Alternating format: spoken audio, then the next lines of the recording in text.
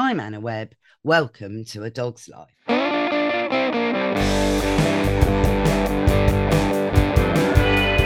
Mr. Binks. You know how it's becoming spring and everybody thinks, gosh, we must put a flea treatment on our dog. Well, you're one of the lucky ones, because luckily I don't think like that, do I, Mr. Binks? And you've hardly had any insecticides or pesticides through your life. Well, that's why we're going to discuss this further with Andrew Prentis, one of the fellows of Imperial College, who've just announced staggeringly depressing figures about how pesticides used on pets only are contaminating our British rivers.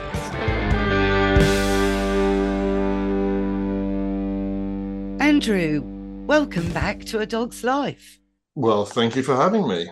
Well, no, it's brilliant, actually. Thank you for coming on, because I was at the press conference that you were one of the main scientists on the board talking about the latest science, which concurs with or takes further the study by Sussex University about 18 months ago, was it, Andrew, that looked at 20 rivers in Britain and highlighted that the toxicity of these rivers was, beyond levels that could support ecosystems in our little rivers in England, where lovely ecosystems are being poisoned and destroyed by two main insecticides that are only found in pet flea treatments.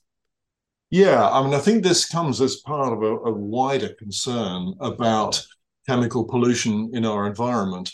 And that's both in nature and the outside world, but also in the home as well. And there are scientists across the board now who are beginning to get quite concerned that we might be doing much more harm to nature and indeed to ourselves, because we just use so many chemicals. And you're quite right that a trigger article here was the one that came out of Sussex University with Rose Perkins and Dave Goulson, and that certainly really got me thinking about this. I'd already been quite concerned that as vets in practice, we were continuously being encouraged to use parasite treatments. The story being this was responsible medicine. This was really important because of the health risks to animals and the health risks to people. And so this ongoing narrative that it was a major health problem, it could only be addressed by using parasite treatments. But I was looking at my patients coming in the door and thinking, most of these animals are pretty healthy. Actually, they don't appear to. They may have health problems, but they didn't seem to be associated with parasites. So I was kind of already asking the question. And when Rose produced her paper, it was like, oh my goodness, actually, some of these products that we're using are just going straight out into nature. And these chemicals have been designed very specifically to kill insects, to kill what we call invertebrates. So these are tiny little bugs. They could be little shrimp-like creatures in the rivers. They can be flies. They can be larvae, all this kind of stuff. They're very specifically designed to kill those. And so when they get out into the environment, maybe they're having problems there. Maybe they're causing problems there too. So many of us together, I think, were sort of concerned about this. And the research that we've just released most recently, where you were there for the press launch of this, shows us that this contamination of the rivers in the UK is far more widespread than we had feared. And it's very worrying, isn't it, Andrew? But explain how then you've put a flea treatment on your dog. How does it end up in the river? Well, we're still working on the sort of conclusive proof of this, if you like. But let's go back the other way around. What we're finding is that these products are present in the rivers in the highest concentrations where there are lots of people. So it has what we call an urban signature. So it's where people are, which is where animals are, and that's where we're finding the highest levels. And then if you look within a given river, where are the levels highest? And it's just downstream from the water treatment works, the wastewater treatment works, sewage works to you and I. Right. So what appears to be happening is that the water is coming down the domestic drains, going straight through the sewage treatment works because there's no mechanism there to remove chemicals like this, and out into the river. So then we think, okay, so how's it getting into our wastewater that's going down the drain? And we're realizing from work that is ongoing at the moment, but yet to be fully published, is that what happens is you put those little drops from the pipette on the back of your pet's neck, and you get a few drops on your finger. It's really hard to avoid doing that. So what do? You wash your hands. Perfectly normal. And then your cat or your dog, comes and sits on your lap, you stroke your dog. You can't see it, but some of that gets on your hand, even if it's dried on the fur of the dog. So there's some on your hand. Next time you wash your hands, a bit more goes down the drain. And then maybe your pet's sitting on your lap. So at some point, you're going to wash your trousers or your skirt or whatever it is. There's more pesticide on your clothes. It goes down the drain. You wash your pet's bedding. You wash the carpets. It's just a continuous flow because these products stay on your pet for quite a long time. The treatments are often given monthly, or in some of the given preparations given by mouth, it's much longer than that. But a monthly preparation, your pet will have that product in their fur for a month or more, and each time there's contact that ends up with you washing your hands straight down the drain.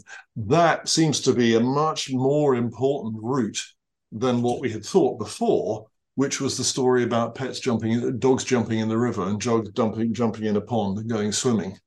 And if you look at the data sheets on the product, so when you buy or prescribe one of these products, you open up the cardboard pack, and inside it is a little sheet of paper with lots of fine writing on it that is the data sheet that tells you about the product, what it is, and what precautions to take. And the wording on there is mostly about don't let your dog swim for 2 hours, 2 days, 3 days, 4 days, depends on the product. But what we're realizing is that's significant, but it's nowhere near as significant as simple hand washing and clothes washing and bedding washing, which is how it goes down the drain. Goes straight through, out into the rivers. Yeah. And I mean, look, it's not only dogs having these treatments, cats don't really like swimming, Andrew. So Yeah, exactly. Yes. Yeah. And that's the route. It appears to be hand washing is really the problem, and washing. And I think a lot of this is largely unrecognized. But the real issue here is we're using these products, and they're used in good faith.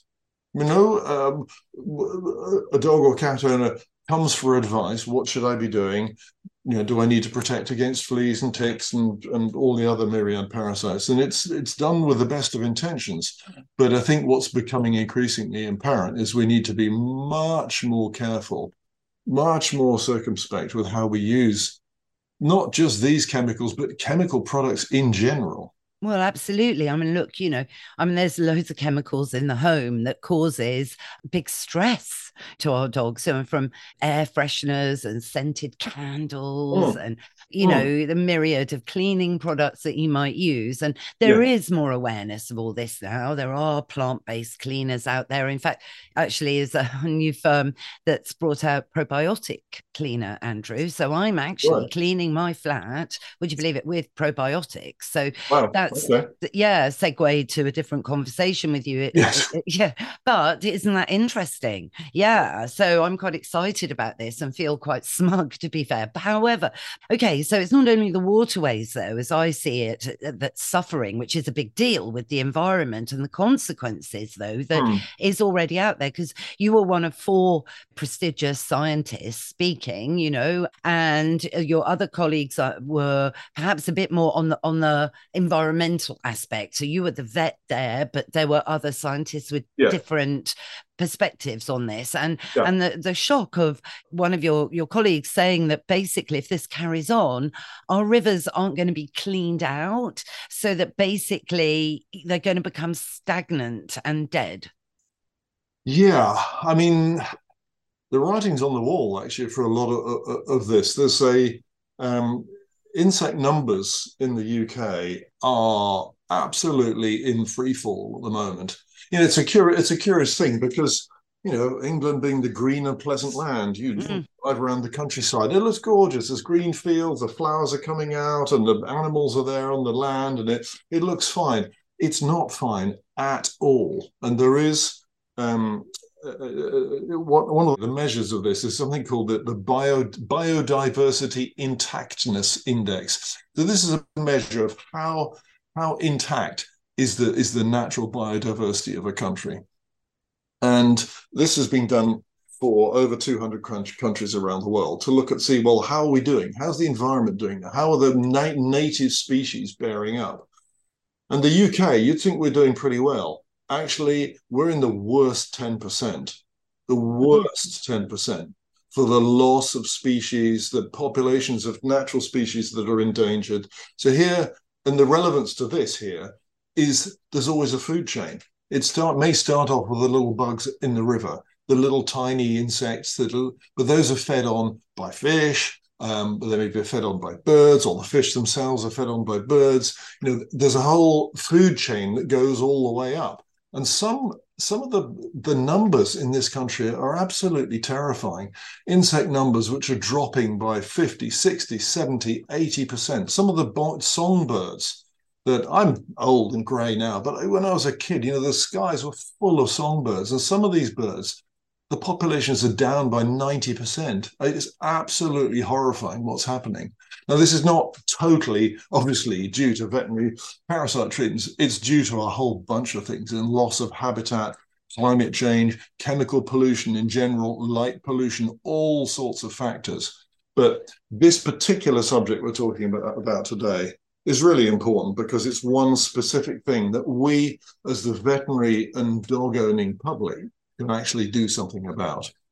Yes, because both of these are insecticides, so it's fipronil, isn't it, that's Yeah, prevalent, and imidacloride, which is the insecticide, pesticide, whichever, that is famous for killing bees. yeah, And the thing is, it's not used by farmers anymore, right? So, no, there's no doubt about this. Somehow from pet owners it's getting into waterways. So I mean, could this yes. be, I mean, look, the other thing you pointed out in the conference, I was muted obviously, and I and Thank I've goodness. Oh my goodness, can you thank imagine? goodness, yes, because words that I certainly couldn't, might be able to say on my podcast, but definitely not on the BBC, came out when you proclaimed that what we have to understand here is that the flea and tick treatment market is worth 100, correct me if I got it wrong, but I'm pretty sure I remember it was 178 million pounds a year. So hang on, that's a huge amount of money that's being pocketed by vets alone, right? And it's fueling, it pays their rent. And I just think, hang on a minute, I'm sort of fed up with this because dog's a man's best friend. And what I seem to be seeing more and more of around me at the moment is people exploiting the hound pound to levels that I just don't. And this is an example of it. And now look what's happened. We haven't got any midges anymore. I don't mind moths, but I know they're important. But Yeah. a lot have lived in my flat. Yes. But what I'm saying here is, hang on, we have to balance this. It surely isn't all about capitalism, or is it? Well, we need to unpick that a little bit. It's true that according to figures from the industry, and this is from the pharmaceutical industry, or the parasite treat the market for parasite treatments for pets is worth somewhere around 170 million pounds a year, something like that. It's a pretty significant. It's a fifth of £1 billion a year. It's quite a lot of money. Now, what's happening, in my view, is that vets are being told that they need to do this. They need to use these medications. It's absolutely true. It's a revenue stream for clinics. And vets have their bills to pay just as anybody else does. They have their mortgages, their salaries, the whole shebang. It is an income stream, it's true. But the narrative in the industry, and this is largely promoted by the pharmaceutical industry, the narrative is these parasites are all really dangerous. They must be treated, and it's the only responsible thing is to use a lot of these medications. So the vets are implicated in this one, but they're not the primary driver of it. So that's the first thing. Second thing, I want to go back. You mentioned there's two molecules that we're interested in. Fipronil is one of them. It's been around for quite a long time now as a market leader for parasite treatments you can buy over the counter. There's another called imidacloprid. Now, imidacloprid, it's a bit of a mouthful to say. It's called a neonicotinoid parasiticide. So it was used very widely 10 years ago as a crop dressing. So seeds that were being planted by farmers out there on the land were soaked in the stuff. So that when the plant grew up, it had imidacloprid in the plant, and it helped to kill the bugs and the parasites, which might reduce the crop yield. Seems like a really good idea. Really, though, Andrew, but Well, then but no, I'm saying that in the context of DDT and other things that we used to use way back in the day. right. But then what was then noticed that this stuff was incredibly toxic for bees. And it ended up with there being an international ban on the use of imidacloprid in farms. And the farm usage has dropped to zero. But what has happened since then is that the market has simply shifted to the pets. And the quantity that is being used now on pets is about the same as was being used at its peak in the farms. So, it's and that's, I have to say, that's not the vets who've done that. That's the pharmaceutical companies who've done that. They've got this production Hang on. for this product, and they've just gone, hey, well, let's move it and use it on pets then. It's great. But it's not. It's 2.5 tons of this stuff going out in the UK every year. It may not sound very much, but the amount that you put on a say if you're going to treat your Labrador, a medium to large sized dog, a single dose of this is enough to kill 25 million bees. Yeah, that's a staggering figure. You Yeah, see, I know yeah, I sort of hit yeah. me big time at So the conference. yeah. But listen, Andrew, so surely, okay, so there is this massive problem now with the environment, but how are we going to sort this out? I mean, obviously, education is the big thing, but surely we can take a leaf out of other countries. Maybe, you said we're in the worst 10%. Britain is in the worst. So how can we think, gosh, well, let's look at a country that maybe isn't in that worst 10% and how they are looking at things. And, I love Scandinavia, being, half Scandinavian, and Yeah. they just seem to do everything right in Scandinavia. There is quite a lot that they do better than we do in my view. Yes. Yeah, and so explain how they do it then, and then maybe we could, maybe their model could be adapted to being used in our vets, and then I have to ask you Yeah. the question, why isn't it already? Um, So right. explain what they do in Denmark. Go on. In Denmark, for example, and I picked Denmark simply because I have connections there, and I know some of the veterinary community and so on and so forth. Vets there are not allowed to give parasite treatments unless they either have a positive diagnosis or justifiable clinical suspicion that a specific animal has parasites. So that's quite different because in this country, the general, habit at the moment is that you give preventative doses. You give these medications to your pets to try and prevent them getting parasites. Denmark goes, nah, you can't do that. No, you treat them if they get parasites. And that's a very significant difference. Also, I have to say the vets are not allowed to sell these products themselves. So all they can do is write a prescription, then you go to the pharmacy to get it, which reduces some of the financial incentive to do this. So can I So ask then, Andrew, but just, how then, because I know living in Scandinavia is expensive.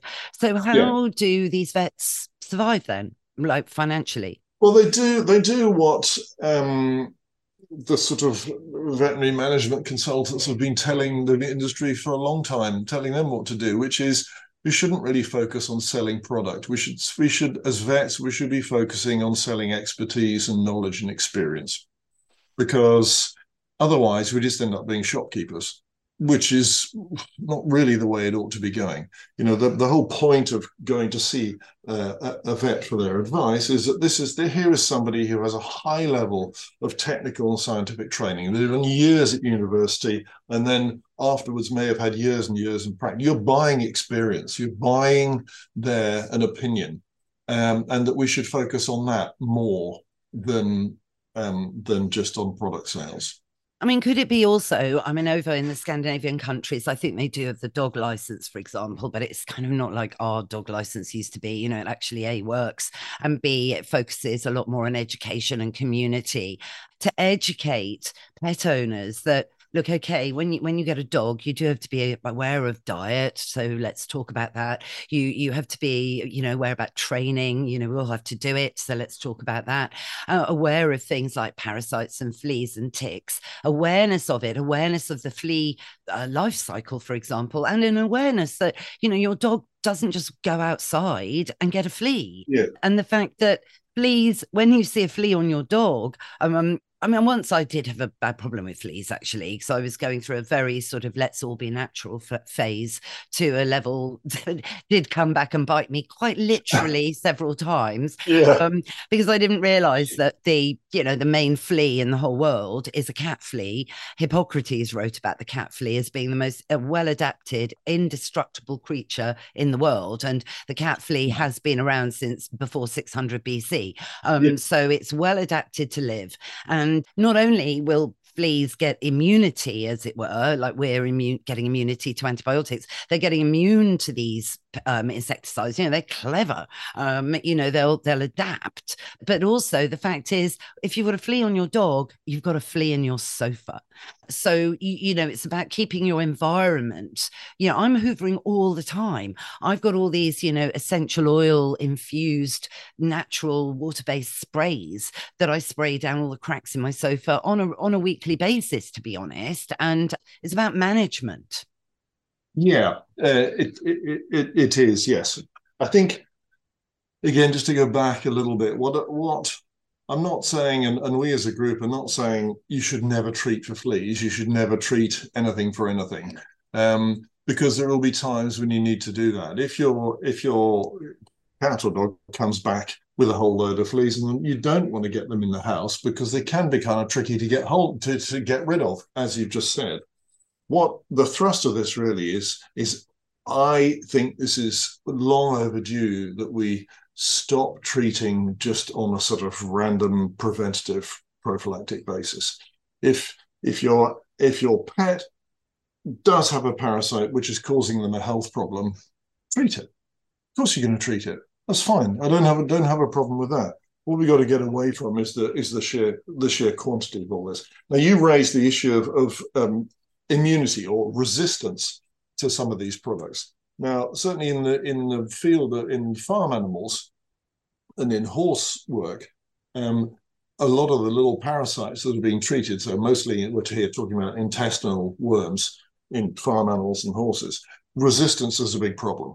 And so they have been forced into being much more strategic about how they use these products because they're worried about resistance, about the bugs developing ways of resisting the treatments.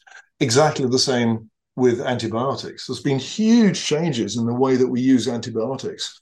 And largely that was because we were worried about resistance. And everybody now talks about MRSA, and these multiple antibiotic resistant superbugs that can be such a problem in our hospitals, particularly. So we've been forced to become much more careful about the way we use antibiotics. Now, curiously, that hasn't really been an issue so far with the parasite treatments used on pets. Now, maybe that's just a question of time. It's hard to tell. But to my mind, there isn't really very much of a difference. But a parasite treatment, well, it's killing a big visible parasite in your pet. Antibiotics, what do? They kill little tiny microscopic bugs that you can't see. It's the same. We should apply the same sort of principles to both. I mean, I have my gut, my intestines are full of bacteria, full of them. Yes. I don't take antibiotics all the time to try and kill them off, Because I also, A, I know I don't need it, and B, I actually know that those bugs in my intestine are actually essential for my healthy, for my healthy life. The parasites there doesn't necessarily mean we need to be treating them all.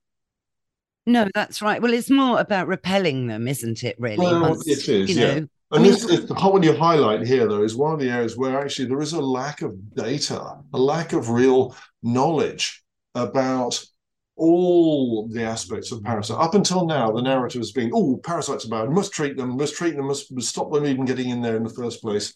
And actually, we're changing the story a little bit now, but it's time to change the story a little bit more. And we need to gather more reliable data. If we look at the number of dogs who actually have fleas at any given moment, there was a huge survey done through an organization called Vet Compass, who have access to hundreds, millions of case records across the UK. They did a survey of 900,000 dogs at 800 different veterinary clinics. And of all those 900,000 dogs, just 2% of them had fleas. All right. So those 2% should get treated. But that doesn't mean we have to treat 900,000 dogs in order to just get the 2% of them that actually had fleas. oh well, gosh, I know. No, I mean, but were those 2%, were those dogs not having fleas because they'd had so much spot on treatments put on them that their body is full of insecticide? Well, that's a very good question. And the truthful answer to that is we're not quite sure because we don't have the data. What we do know is that not every dog goes to the vet on a regular basis, and not every dog is getting treated on a regular basis. And if we look at the statistic, you look at the numbers and see, well, what's the total amount of these products that's being sold, and what's the average dose for each one, you can get a rough idea how many of these animals are actually how often are all these dogs actually being treated? And the answer is not very often. So the treatments that we're using are causing a problem in the environment, but it's a relatively small number of animals that are actually being treated with these products. You see what I mean? Yeah, yeah. There's a difference there. So it doesn't look as if enough animals are being treated to reduce the overall number of fleas out there, because there's a relatively small number of animals that are being treated. It's just that when those treatments are being used, it's causing a big problem. Well, it would if one spot on for a Labrador kills 25 million bees. Yeah, I mean, in yeah, one Labrador's lifetime, if they have a spot on treatment every month, I mean, I can't calculate that because my maths isn't good enough, but yeah. 15 times 12, yeah, whatever, It's a 25, lot. it's a lot. Yeah. So yeah, and gosh, I mean, and if you think as well though, arguably it's cats. So if education maybe could feature more as part of veterinary medicine, that may not always lead to a sale, as you say, but and go more the Scandinavian route.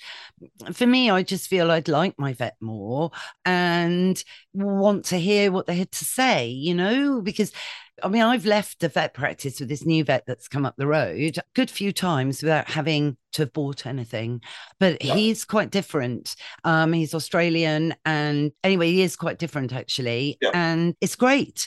So, he was like, no, we're not going to give Gremlin a flea treatment today. He has been bitten by a flea. I can see that, but no one else has in the house. It's not Yeah. like red emergency, let's get the spot on out.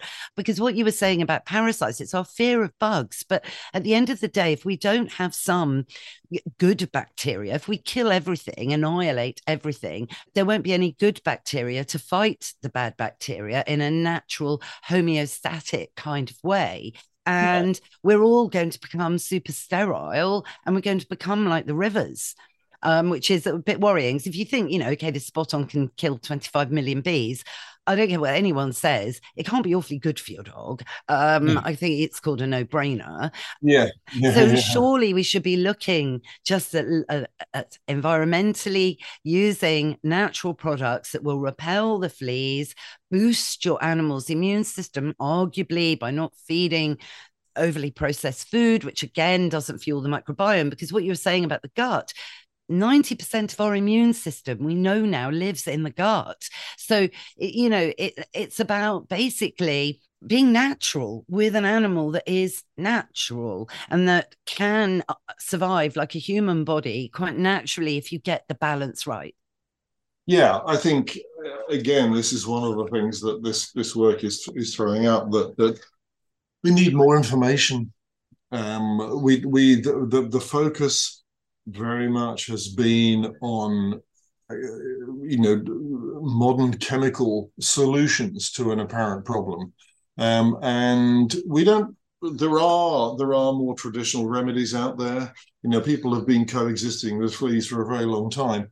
But we need a little bit more research being done on that. You shouldn't underestimate that fleas can be a major problem. They're heavily implicated in the Black Death if you go back a little while. I mean, let's not throw the baby out with the bathwater, as it were, and not suddenly stop doing everything. But I think in this field, as with so many aspects of our lives at the moment, we just need to be a lot more careful about the way that we live in the environment around us. And we can't keep on bulldozering our way through thinking there's always going to be a scientific solution. We're going to fix it. It doesn't matter. And, we're making a mess of this. And I think it's often not obvious how much of a mess we are making of this dear little planet we live on.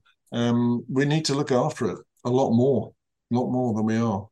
Yeah. And I think an awareness as well, for the new dog owners to not just rush and buy one of the 138 flea treatment products that Yeah. are available in the Yeah. UK. I mean, Yes. I do we think need that many?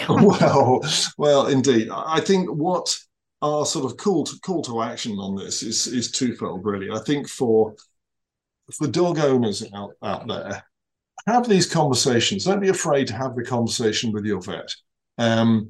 Do I need to use these products on my pet? What's the evidence? Does my pet have parasites? Is it affecting their health? Is it a problem for my pet? Is it a problem for me? Do I actually have to give these treatments? Because if I do, I will. And if I don't, well, maybe I'll think again. That's the first question. Secondly, are there any environmental downsides to using these products? Now, and I would like to see more animal owners having those conversations with their vets, because then the vets will either be able to give them the answer they need, or they're going to have to go away and look it up, or they're going to have to go to the pharmaceutical company and say, what's going on here? Everybody's asking me now about the environmental profile of product X or product Y, and it looks pretty bad. What are you going to do about it? I think it's a groundswell of public questioning and is the way that this might actually get to be changed. Yeah, and the mantra, test before you treat. I mean, we've been mainly sort of focusing on fleas and jumping bugs, but Yeah. with worms, for example, I'm sure wormers aren't doing a great deal of greatness for the planet either. But you see, I don't do wormers. I do the 3 days of poop thing and send it to a laboratory. There's a couple of big ones in the UK. One's wormcount.com, and there's another one. And literally, you do it every 3 months, every 6 months. And you find out if your dog has got worms. And so what results do you get back normally? What results do I get back? Yes. Well, very interestingly, actually, Andrew, negligible. Although, I went through 2 rounds of worms, and both Prudence and Mr. Binks had got fox lungworm. Okay. So the first time Mr. Binks was the first one, he was medium. So you get it. So with fox lungworm, Prue was low, but little Binks, he was medium. I'm having a heart attack. So, my vet's Barbara Jones, really up in Shropshire at the Oakwood practice. So I'm ringing Barbara going, oh my God, Binks is going to die. You know what I'm like. You used to be my vet. And then Barbara said, I very much doubt it, Anna. And so she quickly sent me down Panacure. Okay. So not the other one, which we can't name because, that you put spot on. Actually, you treat lungworm. Actually, not with that, funnily enough. So I learned a huge amount. 5 days on a brand called Panicure, which arguably is less intense, certainly for the dog, because it goes into the tummy. So most of it comes out the other end anyway. Yeah. So it's great, doesn't linger and mysteriously get into the bloodstream. Then you wait a week, right? And Yeah. then you do the 3 days of poop using the first morning's poop, all the rest of it. It's all Yeah. easy to find on the internet, and basically came back clear. So Good. Very that's good. now what I do. But you see, the problem is where I live, because I'm quite near to the Hackney Marsh, very near the Hackney Marshes, we've got so many foxes. It's a massive problem, actually. My neighbour's staffy was attacked by a fox the other night, Oh, puncture wow. wounds, blood, the whole works. No. Yeah, no, her partner had to get the fox off the dog. I mean, and it's a rogue fox apparently. So another little minor drama, of course, that you have to cope with.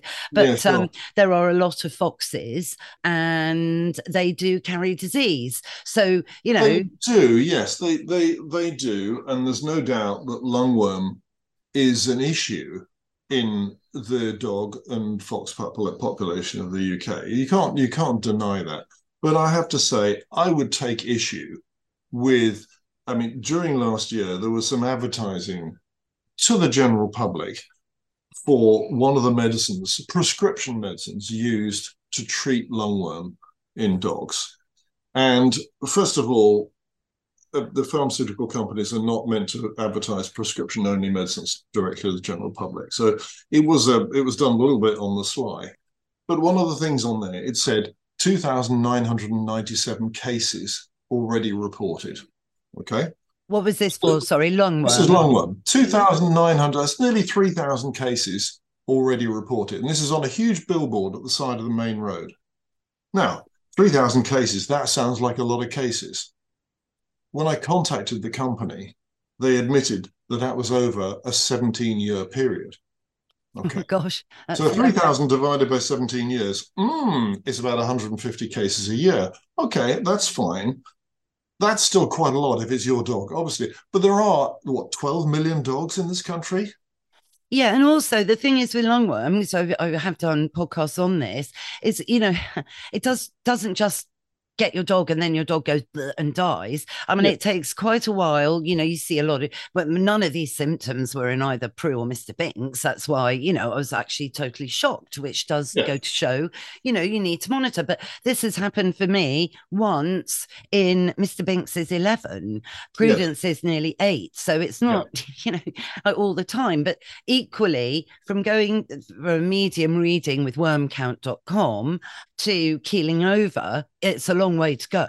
Your Sure. dog's got to start coughing, have, really showing symptoms of lethargy, of really not being well in order for it to become curtains. And, Sure. I mean, don't get me Again, wrong, I freaked out. of course you did, and quite normally so. But I think we just need to get a little bit of sense of proportion on this as well. And you have to ask the question, if the the numbers quoted by the pharmaceutical company are correct, then we have to ask the question, should we be treating 12 million dogs every month?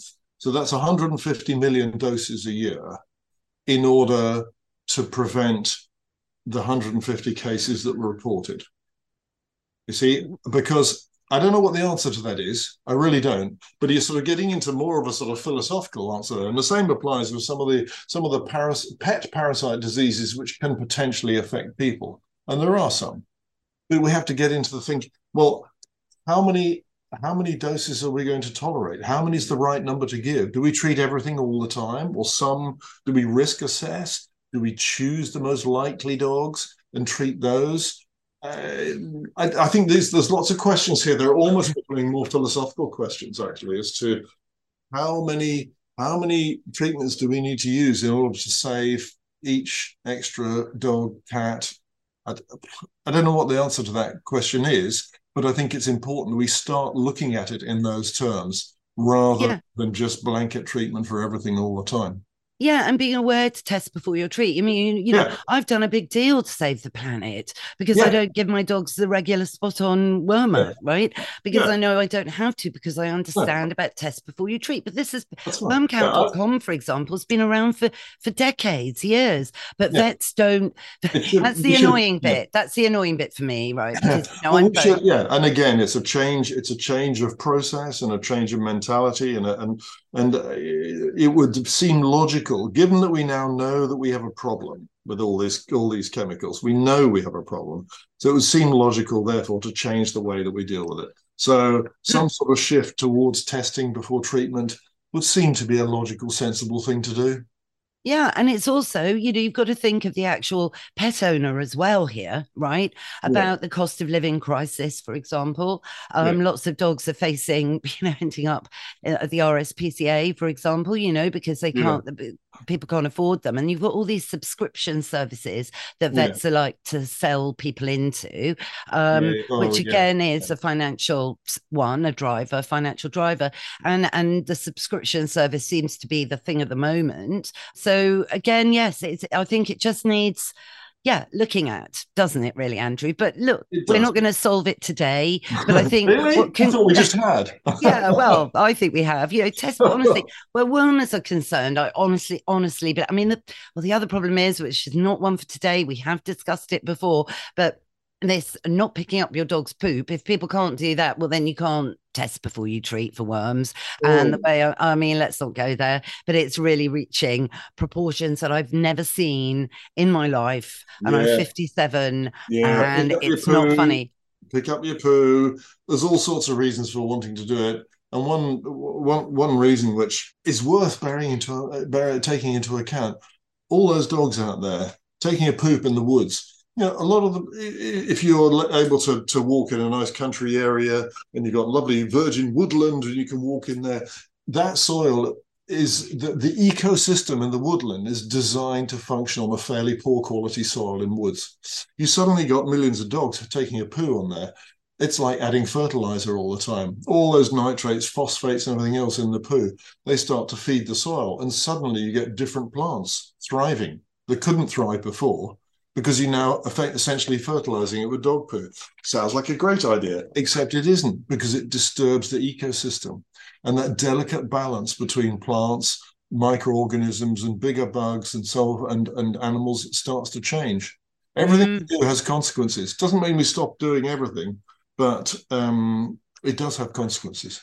Well, it's about homeostasis, isn't it? Which is a That's the big thing when word. when you're studying naturopathic healthcare, which now apparently everyone is doing, Andrew. When I did my study, I was considered, a bit of an alien, why are you doing this? Which obviously I am. No, I'm joking. But now it's the I've always thought of you buzzword. as an alien, don't worry. But now it's the buzzword, Andrew, at Yeah. last, and rather than allopathic. So we shall see what goes on. But listen, thanks for joining us today. And please come back and everything. And we'd like updates on this and updates to see, for example, if a major publication, on the veterinary industry Yeah. publishes, I know they were at the press conference, Yeah. whether they, follow suit and look at Yes. things like, Well, worm uh, counts for dogs, wormcount.com. There's several of these laboratories out there, and put a different spin on picking up your dog's poop. Picking up yeah. your dog's poop can save your monthly wormer cost. So you're going to be quids in.